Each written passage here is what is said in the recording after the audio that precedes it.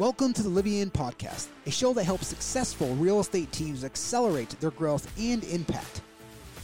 Livian, love how you live in all aspects of life.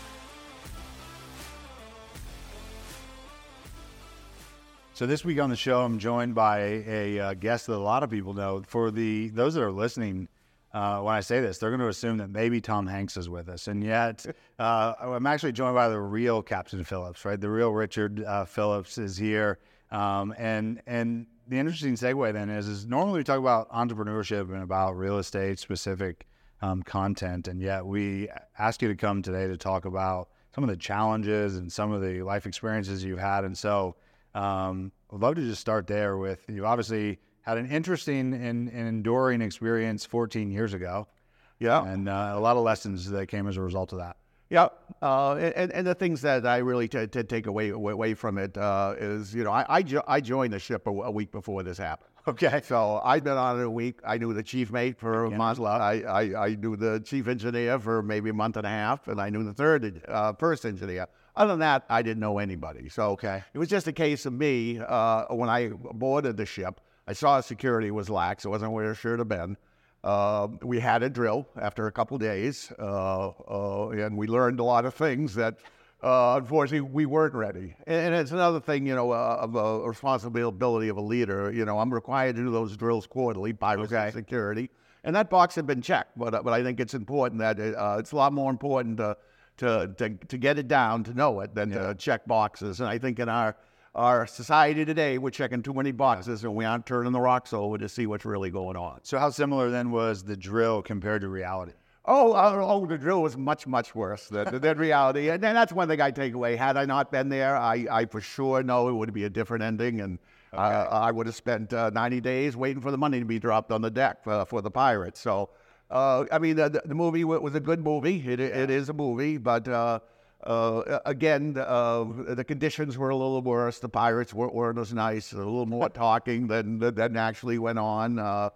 And it's the things that did go on were really amazing. So the movie tried to stay on the action side of it. And what were it's 14 years. Do you remember it all vividly? It was 4 days, right? I guess so. I am probably losing some of my memory after 14 years, but no, I don't dwell on it. I've never had nightmares or anything from it. But no, I remember pretty much. It was pretty vivid during the 5 days that it went on. And again, what I take out of it is the training, the informational passage, the drilling is so important. It's one thing. Again, I think we forget. It's all the hours that go into one final moment. Example is sports. People don't see the hours and hours and hours people are training and drilling and practicing. But in the end, you just saw the good outcome. And I think people got to remember the good outcomes comes from the training and the people involved. So you would train and prepared for potential worst possible outcome, which in this case was to be, taken hostage. Yeah. Well, we didn't go for practice hostage. We did do the drills, and I would kill a few people off, and I would, replicating. And we would talk. We basically talk about before they get on the ship, and then we talk about if you did become caught, if you didn't make it to the safe room. Don't try and get there. You got to go hide and wait for people. So we talked about that. Things not to talk about.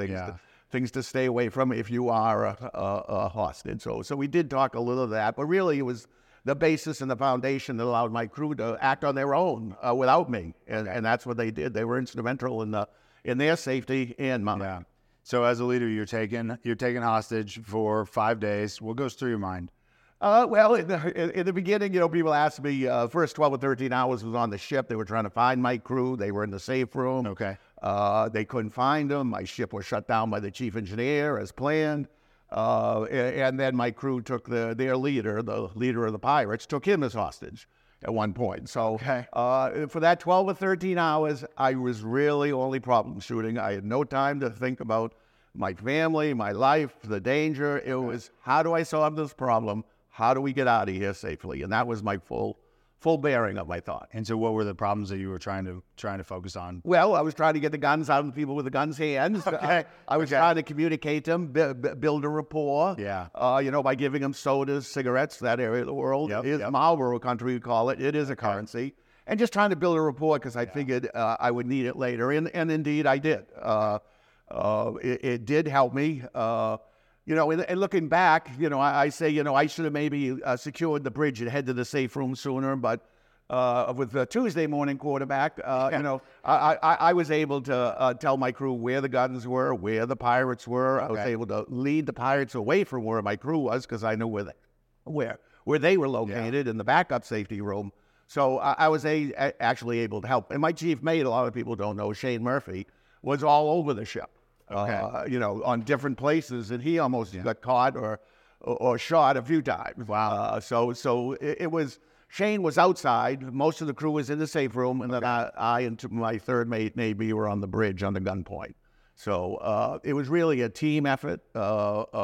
Without their, the great job that my crew did, we would both be sitting for 90 to 120 days on our ship. When you say 90 to 120 days, was that always the hope that you had, or did you know there was an alternate ending? Well, back then, all assurance companies, the companies told you, don't make the pirates mad, don't fight them, don't hide, don't do this. Don't do all the things you guys prefer did. Things sailors don't do.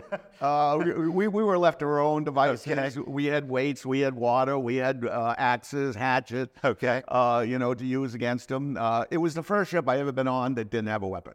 Okay. So it was different for me. That was Maersk is a European company, and they don't believe in weapons. They thought the potential for harm to ourselves was greater than protecting ourselves. Two things we don't believe in. Okay.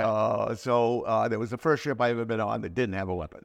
And so you assumed, though, based on the training and at least based on the intel, that 90 to 120 days they were going to get paid off, and that you were going to be then off the boat or out of the situation. Well, that was the normal routine. They drop an ultralighter helicopter, drop the money. Pirates would grab the money, and then they'd head to the boat, go ashore, and then they let the crew, if there was still water, if there was still fuel, if the motor was still capable, they would let them leave. But there is no honesty among thieves. And there were instances where they dropped the money onto the deck. The pirates grabbed the money, got in their skiff, and they were heading to shore. They were intercepted by another pirate group, killed them, and they stole their money. So it's a tough business out there being a pirate. Yeah, interesting business model. Okay. So then, a lot of people obviously have seen the movie. A lot of people have read your book, and I know you said the book is far better than the movie. Of course. But so then the book, how accurate is it versus the reality component? Oh, I mean, the book was completely because you wrote it. Yeah. So the movie then.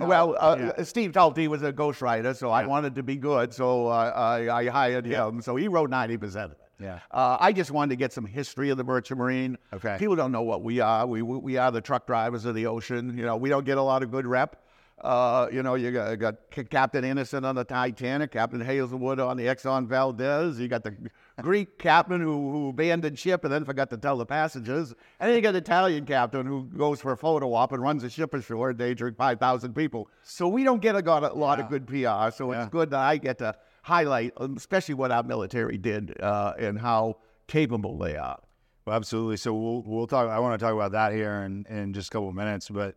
So the movie is, certainly is going to be embellished and dramatized to some degree. It's a movie, yeah. And I think they wanted to make it an action scene. Yeah, absolutely. Yeah. So then, was it as dramatic in that real life example compared to as kind of dramatic and near death as it was in the movie? Well.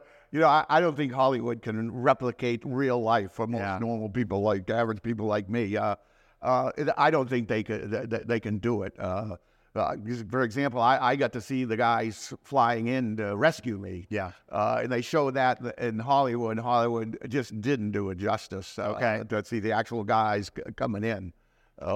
So as far as the book, I was able also to cover things that were going on at home. Yeah. And that's a big part of it, because remember, my family was going through it as well as I did. And as my wife says, I just had 4 pirates. She had the media. And when I arrived home 5 days after I was rescued, I had 6 satellite trucks in my lawn, one hooked up to my house for power. That's what my wife had to put up with for 12, 14 days. So pirates pale in comparison to the media. It sounds like to what your wife was going through. So you mentioned the first 18 hours or so were problem solving. What's then the mindset of the rest of the time you're there? Well, it changed once we got into the lifeboat after about 13 hours on the ship, trying to find my crew, trying to get the ship going. We're in the lifeboat, and things really slowed down. I was just trying to get some traction, try and get control, because I really lost control when the pirates boarded, something that's not good for any type of leader. So I just tried to get baby steps back, by, as I said, giving them cigarettes, giving them soda, and just try to build that rapport. Even inside of the lifeboat, you're trying to filter that onto the boat? In the lifeboat, I was a little more self-contained. When I got into the lifeboat, I thought I could figure a way to escape, and that was my plan. So what do you do if you escape? Well, I did escape. They still have guns and. I thought it was important. By now, the Navy had got near the Bay Bridge, number 69, and I knew they were a quarter mile away from me. So for me, it was just a matter of trying to separate myself from the lifeboat. I thought if I could separate myself, something good would happen. And that was my thought. And I was just lucky enough. Usually they would have 2 guys with AK-47s by the aft door, one up by the forward hatch and one in the control position, the coxswain position. We operate the boat, and come Friday morning, about 0200, one of the pirates got up from the aft vertical door, walked by me, went to the forward end, lied down. Pretty soon I could hear what I think 2 people snoring. I'm now watching the leader. He's in the coxswain position, and he's sort of nodding and dozing and drooping. He's acting like he's had a bad movie. I'm thinking I can get by him. When all of a sudden the 3rd guy stood up. He ducked out the hatch. He's standing on the platform out there. And I'm wondering to myself, what in the heck is he doing? And, perhaps our audience will guess even pirates have to go to the bathroom. But I remember sitting on that thwart and going, Rich, it doesn't get any better than this. 2 sleeping and snoring, 1 nodding and dozing, 1 heeding nature's call. So I was able to actually get up, take 2 strides, get by the guy, go out the hatch, pushed him, and then pushed him again. He went to the water screaming, and I dove away, just started swimming away. And then you said that the reality, as far as the services showing up, was much different than it was cast in the movie. Tell me about that. Oh, well, like I said, the manner which they got there, how fast they got there, how quick. I mean, I'm on the other side of the world, 15 hours away, let alone the miles. And they were there very quick, much quicker than I presumed, because I can remember sitting on that thwart in that lifeboat and thinking, Rich, I'm in a tough time here. You got 4 knuckleheads with guns, and nobody knows you're out here. Now, I knew they knew I was out here, but they didn't know where exactly I was. So I really figured that I was just too far away, so it was really up to me until the Navy got there. And when they get there, what goes through your mind? Well, it was sort of confrontational. All of a sudden, boom, lights went on, PA system. The pirates were expecting it because they were checking the skies and the sea. They were expecting a Navy boat to come. And when it came, it just startled us. And from that point on, they were in communication with the pirates, and they were just trailing the lifeboat. And so they were expecting the Navy, but did they have any plan, or were you still continuing to be in dialogue at that point? They didn't care. As long as I was alive, they felt the U.S. government would do nothing. So, they were aware of them, but it really wasn't until Saturday afternoon they started getting a little hinky, a little nervous with the Navy's presence. In the beginning, they didn't think anything of it. And so what was the catalyst to make that change then? I think they saw what the Navy's doing. They were buffeting us. They were sending ships near us. Helicopters were going overhead. At times, the pirates were shooting at the guys. They had boats out there, watching us. So, there was a lot of effort. And that's one of the things I take away, again, about the United States of America. How many countries would go after one guy with 3 ships, thousands of people, planes, the intelligence that was required. And that's one thing the SEALs told me. He goes, we were only the tip of the spear. Yeah. Says, well, the intelligence, the Air Force, the Navy, the boats, the logistics, they could have done what they did. So again, the story goes back to teamwork and working together. And even though, as in my case, I had initial failure. Just because you have initial failure, I think you got to plan for failure as well as initial success. Yeah. But you can't let that initial failure stop you. You have to keep going. Well, it's interesting because I was at an event a couple of years ago, and Rob O'Neill, who was part of SEAL Team 6, who was there actually. I met him and I did a few events with him. Yeah, he's got some entertaining stories. Oh yeah, yes he does. So Rob was saying this is similar anecdote, which is you plan for failure in advance of it. Yeah. Was that part of something you learned as a byproduct or something you knew going in? Oh, it's something I talk about in my talk. Nothing goes as planned. I think Rob says that. No incident, no training, no drilling, or no actual event goes as planned. So you have to be ready for that. Now, through my years, I've had stoved-in hulls from icebergs. I've had fires in the engine room, fires on deck, medical emergencies requiring evacuation to helicopters and boats. So for me, I knew things don't go right. Yeah. And that's why in the drilling and the training, you always go a little further each time to push it. Because one thing you got to remember, on a ship, people are leaving every week, every 10 days. So your training never gets to the top of the hill. It's like Sisyphus. You push the rock up the hill. When you get to the top of the hill, it rolls to the bottom. You go down the bottom and stop pushing it back up. So the training is very important, especially in the maritime industry, because we're all on different schedules. We certainly didn't plan for this arc of life, right? This wasn't on your no, it wasn't my plan. No. This wasn't on your career path, I'm sure. What's life like after 14 years later? What's it like today? Oh, it's given me a lot of different opportunities. I was able to retire from going to sea after 37 years, which I thoroughly enjoyed. I've gotten to meet some very special people.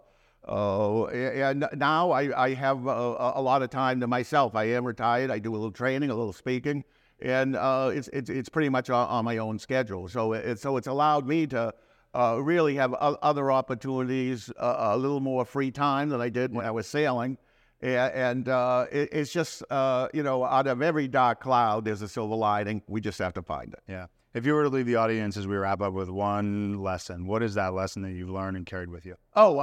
Something I've always believed in. We're all stronger than we know. We can do more. We can take more. The strength, it's already within us. We just have to use it and find it.